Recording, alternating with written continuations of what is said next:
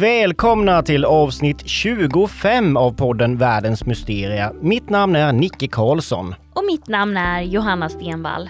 Och idag skulle man kunna säga att det blir ett speciellt tema på avsnittet, nämligen sömn. Ja, då tänker jag direkt på sömnparalys och det tycker jag är väldigt läskigt. Alltså när man håller på att vakna eller somna och inte kan röra sig eller ens prata. Nej, inte den här gången, men det kanske vi kan göra i ett kommande avsnitt. Det tycker jag absolut. Men vad handlar avsnittet idag om då, Johanna? Ja, jag ska börja med att berätta om en sjukdom som härjade i Europa i början av 1900-talet. Och de som drabbades då, de blev väldigt så här orkeslösa och somnade och många av dem vaknade faktiskt aldrig upp igen.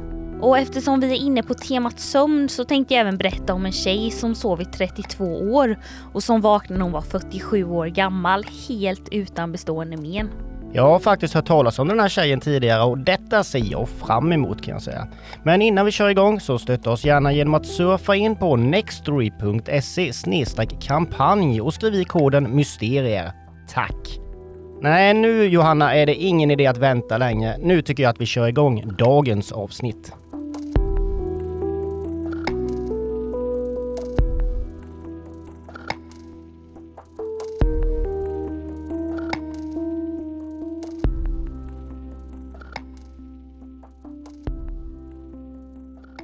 Jag ska alltså börja med att prata om en sömnsjukdom som härjade i Europa under början av 1900-talet och som man tror tog närmare 1 miljon liv.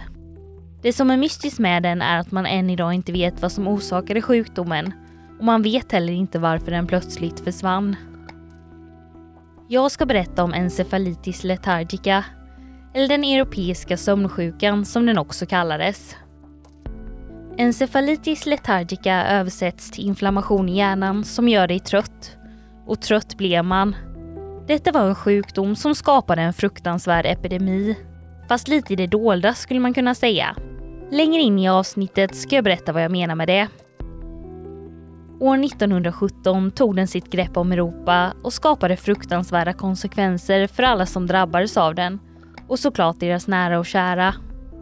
Plötsligt började läkarmottagningar i flera europeiska länder få in patienter som uppvisade en del märkliga symptom. Som huvudvärk, ledsmärtor, dubbelseende, feber och illamående. En del av dem som kom dit förlorade plötsligt medvetandet och vissa skulle man kunna säga frös fast i märkliga positioner. Som att de fastnade i den position de hade befunnit sig i innan de somnade. Andra märkliga symptom som förekom var bland annat hicka och hallucinationer. Alla patienter verkar lida av någon typ av kronisk trötthet. Vissa kunde till och med somna när de stod upp i väntrummet och väntade på sin tur. En del patienter kunde sitta och prata för att sen plötsligt falla in i en djup sömn som kunde hålla i sig i flera månader. Det var som att patienterna hade förvandlats till levande statyer eller zombies som bara satt där utan att vare sig prata eller röra sig. Ja, men då får jag bryta in och bara störa lite snabbt. Det här låter ju helt galet. 1 miljon människor som drabbades. Jag har inte ens hört talas om det här tidigare. Nej, det hade jag faktiskt inte heller gjort. Och det är ju märkligt eftersom det är en så fruktansvärd sjukdom. Men jag kommer förklara lite längre in i avsnittet varför så få hört talas om den. Ja, men det låter bra. Men då är det bäst att du fortsätter.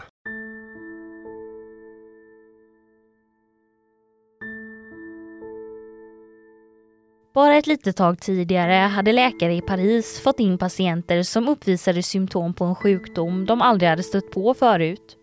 De allra flesta som kom in var soldater och eftersom de alla var slöa och förvirrade trodde läkarna först att de var påverkade av så kallad senapsgas som används under kriget.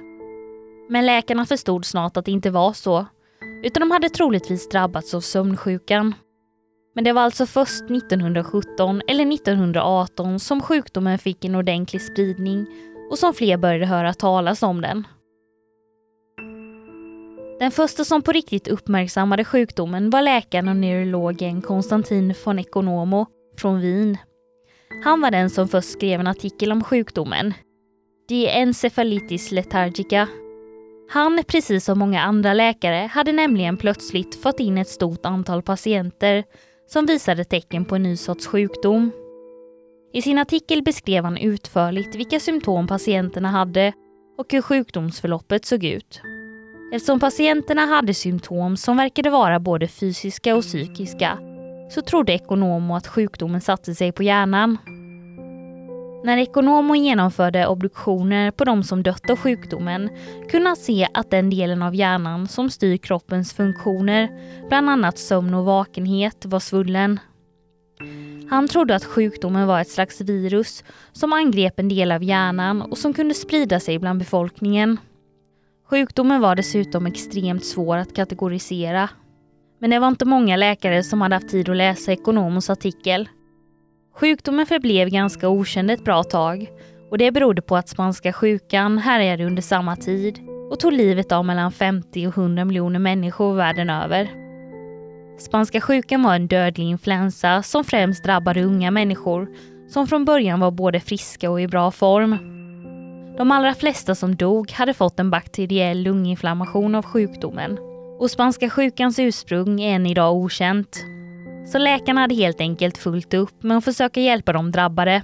Det var en desperat kamp och det fanns egentligen inte så mycket läkarna kunde göra för att stoppa den fruktansvärda smittan. Bårhusen var fulla med döda människor och en panik rådde. Få hade alltså tid att tänka på något annat. Så när det plötsligt kom in några patienter till sjukhusen med symptom som feber, trötthet och huvudvärk var det till en början ingen som reagerade. Patienterna var oftast unga, precis som de som drabbades av spanska sjukan. Sjukdomen var dessutom väldigt lurig. Den började ofta som en influensa, så de flesta trodde nog att det var det de hade drabbats av, i alla fall till en början. Istället var det en hemsk och dödlig sjukdom som slagit klorna i dem. Många patienter som blev sjuka dog inom bara 2 veckor, och för de som dog var det oftast ett ganska snabbt sjukdomsförlopp. Snart hade antalet patienter med samma symptom ökat kraftigt och läkarna förstod snart att det handlade om en ny sorts sjukdom. Och de flesta fick snart höra om Economos märkliga fynd. Sjukdomen spred sig relativt snabbt och på bara några månader under 1918 hade man hittat 538 fall av sömnsjukan i England. Av de som drabbades av sjukdomen dog 10-40%. Det är alltså inte helt fastställt hur dödlig sjukdomen faktiskt var.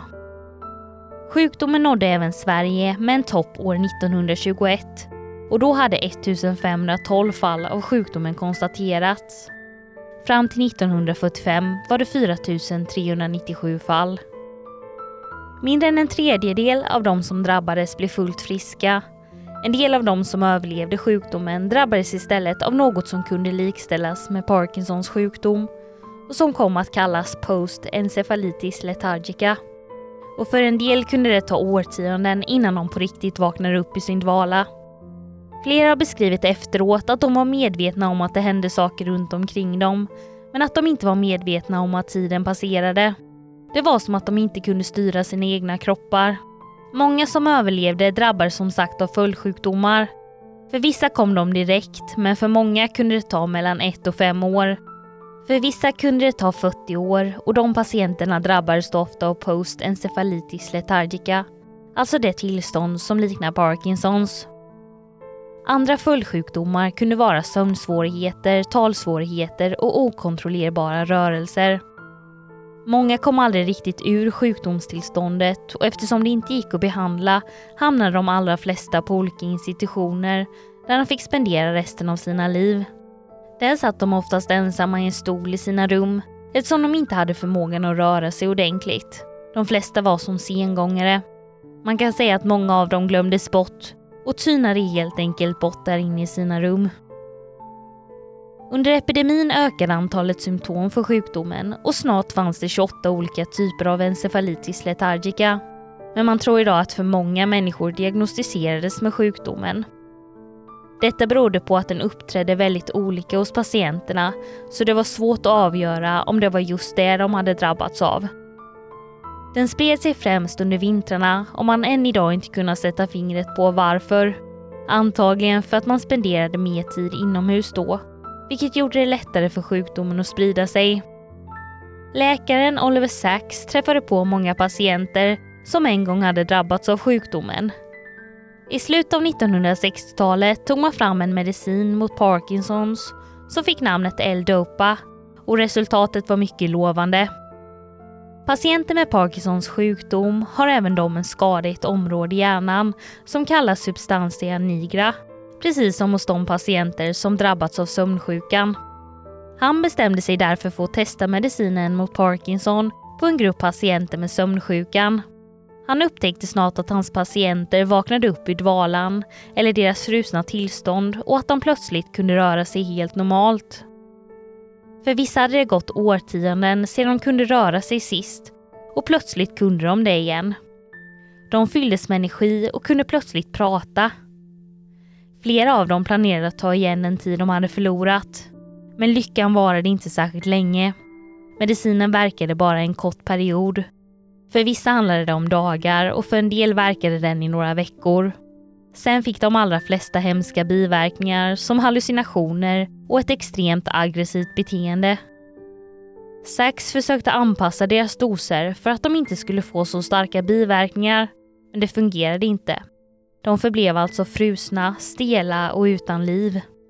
Men att medicinen till en början fungerade tydde på att man hade rätt om att det var substantia nigra som var påverkad. Att medicinen till slut slutar fungera händer ofta vid Parkinsons sjukdom, men det tar mycket längre tid. För de som var med i det här testet var det här såklart fruktansvärt, och många av dem menar att det kändes som att de hade blivit berövade på sina nya liv som friska. Du lyssnar på Världens mysterier. Ja, jag vet inte vad jag tycker om det här experimentet, men vad skulle man göra? Det kunde ju ha fungerat, men det gjorde det ju tyvärr inte. Otäckt att de blev aggressiva, måste jag ändå säga. Ja, men samtidigt så fick man ju reda på mer om sjukdomen, men det var ju otroligt synd att det inte hjälpte de sjuka på något sätt. Snarare tvärtom egentligen ju. Ja, men det kan man ju önska att det hade fungerat bättre. Sammanlagt tror man att mer än 1 miljon människor drabbades av sjukdomen och att ungefär 500 000 av de drabbade dog. Under 1930-talet försvann sjukdomen plötsligt och ingen visste varför. Men det har uppkommit enstaka fall på senare tid. Det finns idag en del som tror att Hitler kan ha drabbats av sjukdomen i början på 1900-talet och att han senare led av post-encefalitis lethargica. Många tror nämligen att han led av ett tillstånd som liknade Parkinsons. Hitler ska nämligen ha behandlats på sjukhus år 1918 för symptom som tyder på att han andats in någon typ av gas. Som jag tidigare berättade så var det vad läkarna i Paris först trodde när soldater kom in och var slöa och förvirrade. Men i de flesta av de fallen handlade det ju om sömnsjukan. Men det är såklart ingen som med säkerhet kan säga om Hitler led av detta eller inte. Ja, jag måste bara komma in här lite snabbt igen, Johanna. Jag kan inte riktigt släppa det här med medicineringen. Att de ett tag kunde fungera helt normalt om medicinen efter att under en längre tid inte ens har kunnat röra sig. Ja, det måste ju känns helt fantastiskt för dem att plötsligt kunna göra det man ville igen. Men såklart fruktansvärt att det bara var en kort tid. Och de kanske trodde att de hade fått livet tillbaka och sen var det bara borta igen. Ja, även om det låg en väldigt god tanke bakom såklart. Oliver ville ju egentligen bara att alla patienter skulle bli helt återställda, men så slutade det tyvärr inte. Den här sjukdomen är ju fruktansvärd. Livet passerade ju för så många utan att de kunde uppleva det. Vilken fruktansvärd mardröm.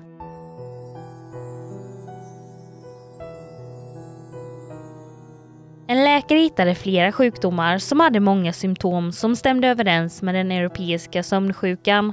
Bland annat den engelska svetten som jag berättat om i ett tidigare avsnitt. Men den engelska svetten hade ett mycket snabbare förlopp där de som drabbades kunde vara döda inom några få timmar. Eftersom sömnsjukan härjade samtidigt som spanska sjukan är det många som tror att de kan ha en koppling, men man har aldrig lyckats konstatera det. Detta är idag ett av världens största medicinska mysterium som åtskilliga läkare och forskare försöker komma fram till en lösning på. Det är fortfarande ingen som med säkerhet kan säga var sjukdomen uppkom, hur den spreds och varför den försvann.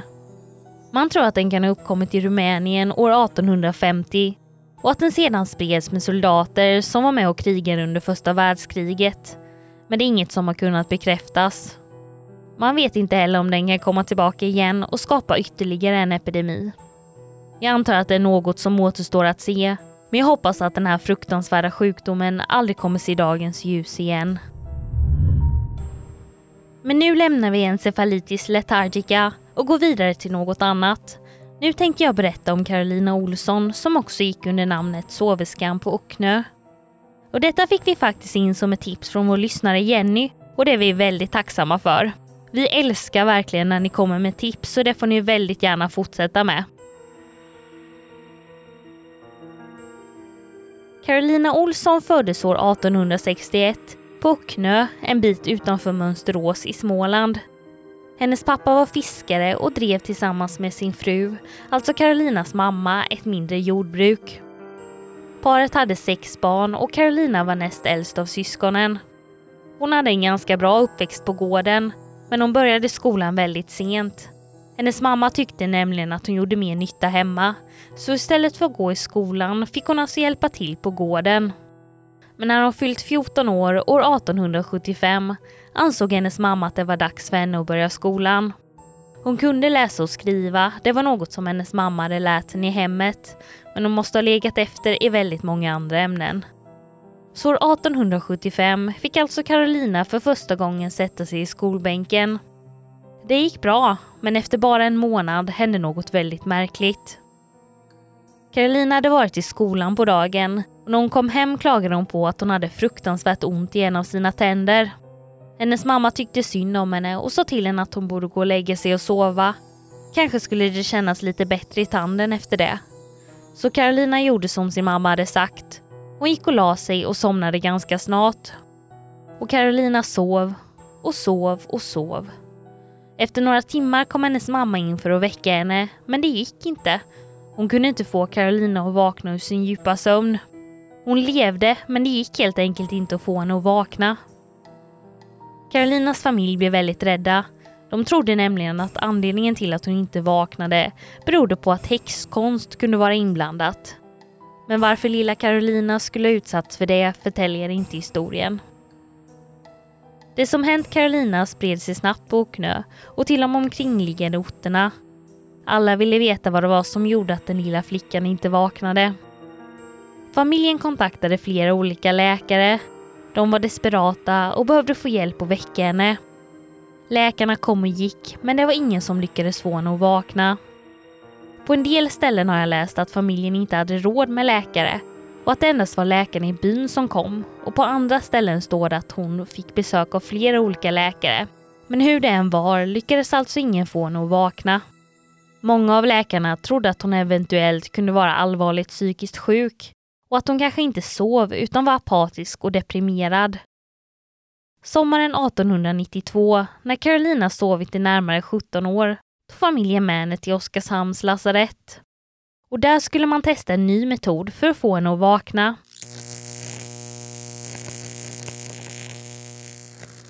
En läkare som hette Adolf Wilhelm Thorén försökte väcka Carolina genom att använda sig av elektricitet, så kallad ECT eller elektrokonvulsiv behandling. Denna metod används för att framkalla epileptisk aktivitet i hjärnan, men inte ens det fungerade. Carolina hade inte ens reagerat. Du lyssnar på Världens mysterier. Som jag nämnde tidigare så har jag ju faktiskt läst om detta innan, men inte att hon sov så länge. Detta hände ju ändå i Sverige, så man borde ju ha hört mer om detta, kan man ju tycka. Nej, jag visste faktiskt inte om det innan jag fick tips om det från vår lyssnare Jenny, och det är ett väldigt speciellt fall. Ja, jag tycker i alla fall det känns helt omöjligt att sova så otroligt länge. Och det jag funderar på är ju om hon fick i sig något att äta eller dricka. Det måste hon ju ändå ha fått, eller? Bra fråga, Nicke. Lyssna nu så ska du få höra.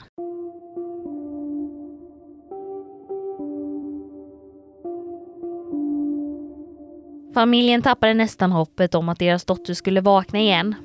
Många läkare trodde alltså att Carolina kanske var allvarligt psykiskt sjuk och hon fick till slut diagnosen dementia paralytica. Detta var en sjukdom man kunde få av syfilis. Det är väldigt oklart om den diagnosen verkligen stämde in på henne.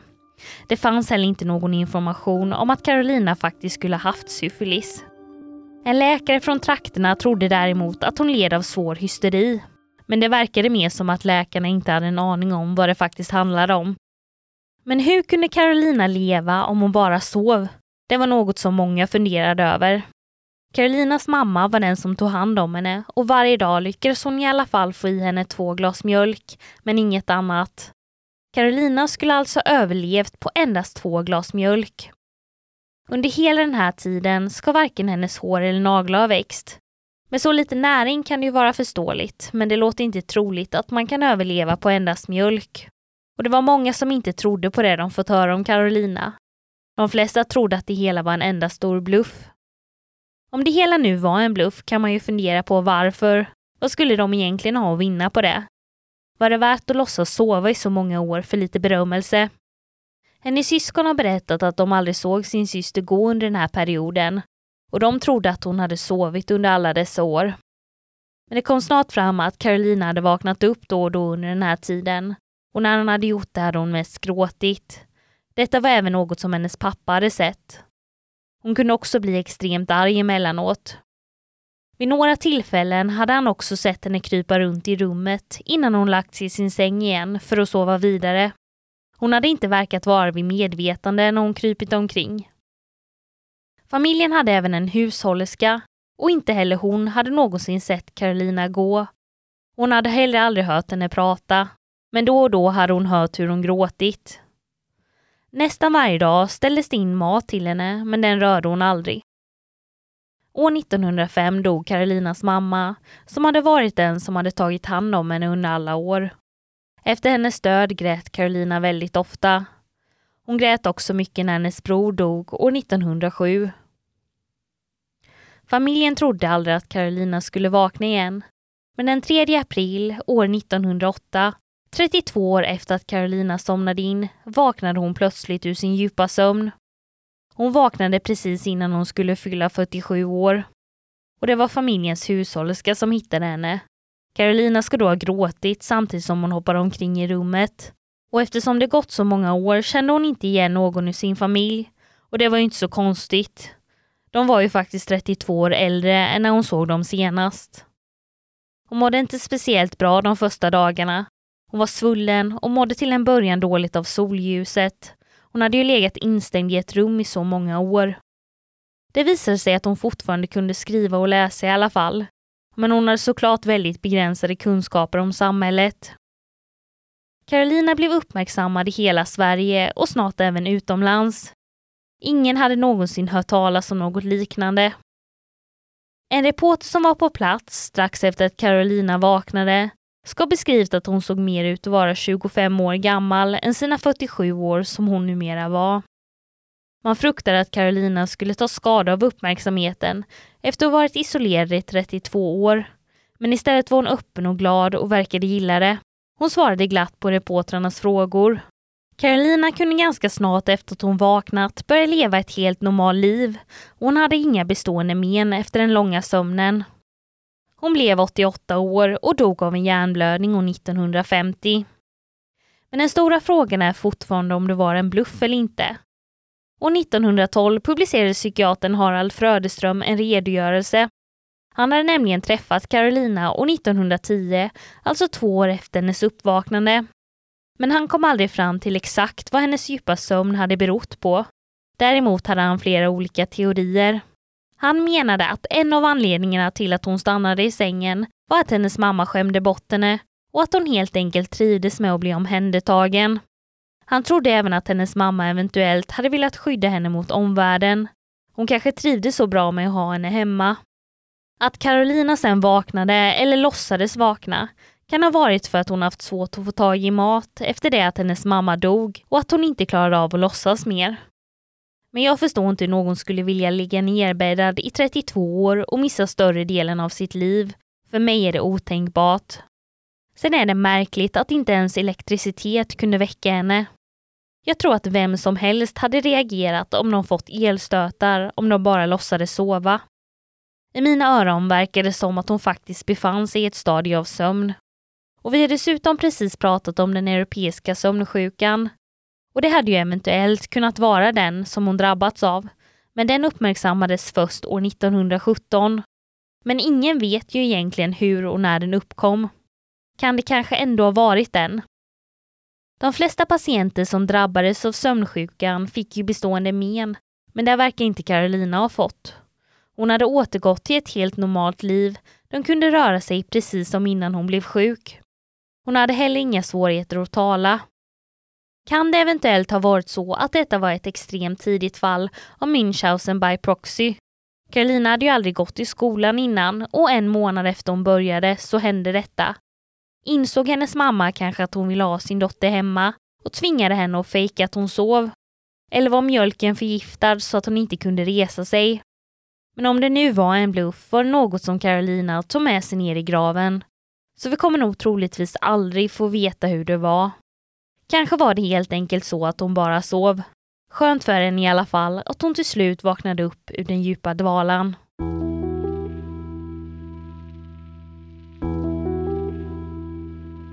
Men vad tror du, Nicke, led Carolina av den europeiska sömnsjukan? Det är ju väldigt svårt att säga. I mina öron låter det ju inte helt orimligt att det var så. Men sömnsjukan spred ju sig ganska snabbt och det verkar ju inte som att någon mer i hennes närhet drabbades. Och just det talar ju för att det kanske inte var den sjukdomen ändå. Nej, någon mer borde i så fall ha drabbats av den. Och dessutom blev ju de flesta som fick den aldrig riktigt återställda, men det blev ju Carolina. Hon kunde leva ett helt normalt liv efter att hon vaknat upp ur sin dvala. Men den här teorin då om att hon låtsades sova, vad säger du om den? Ja, jag var ju först väldigt tveksam, men jag kan inte heller förstå vad Carolina och hennes mamma skulle ha att vinna på det. Men lite intressant den biten du berättade om att mamma kanske förgiftade mjölken för att ha henne hemma.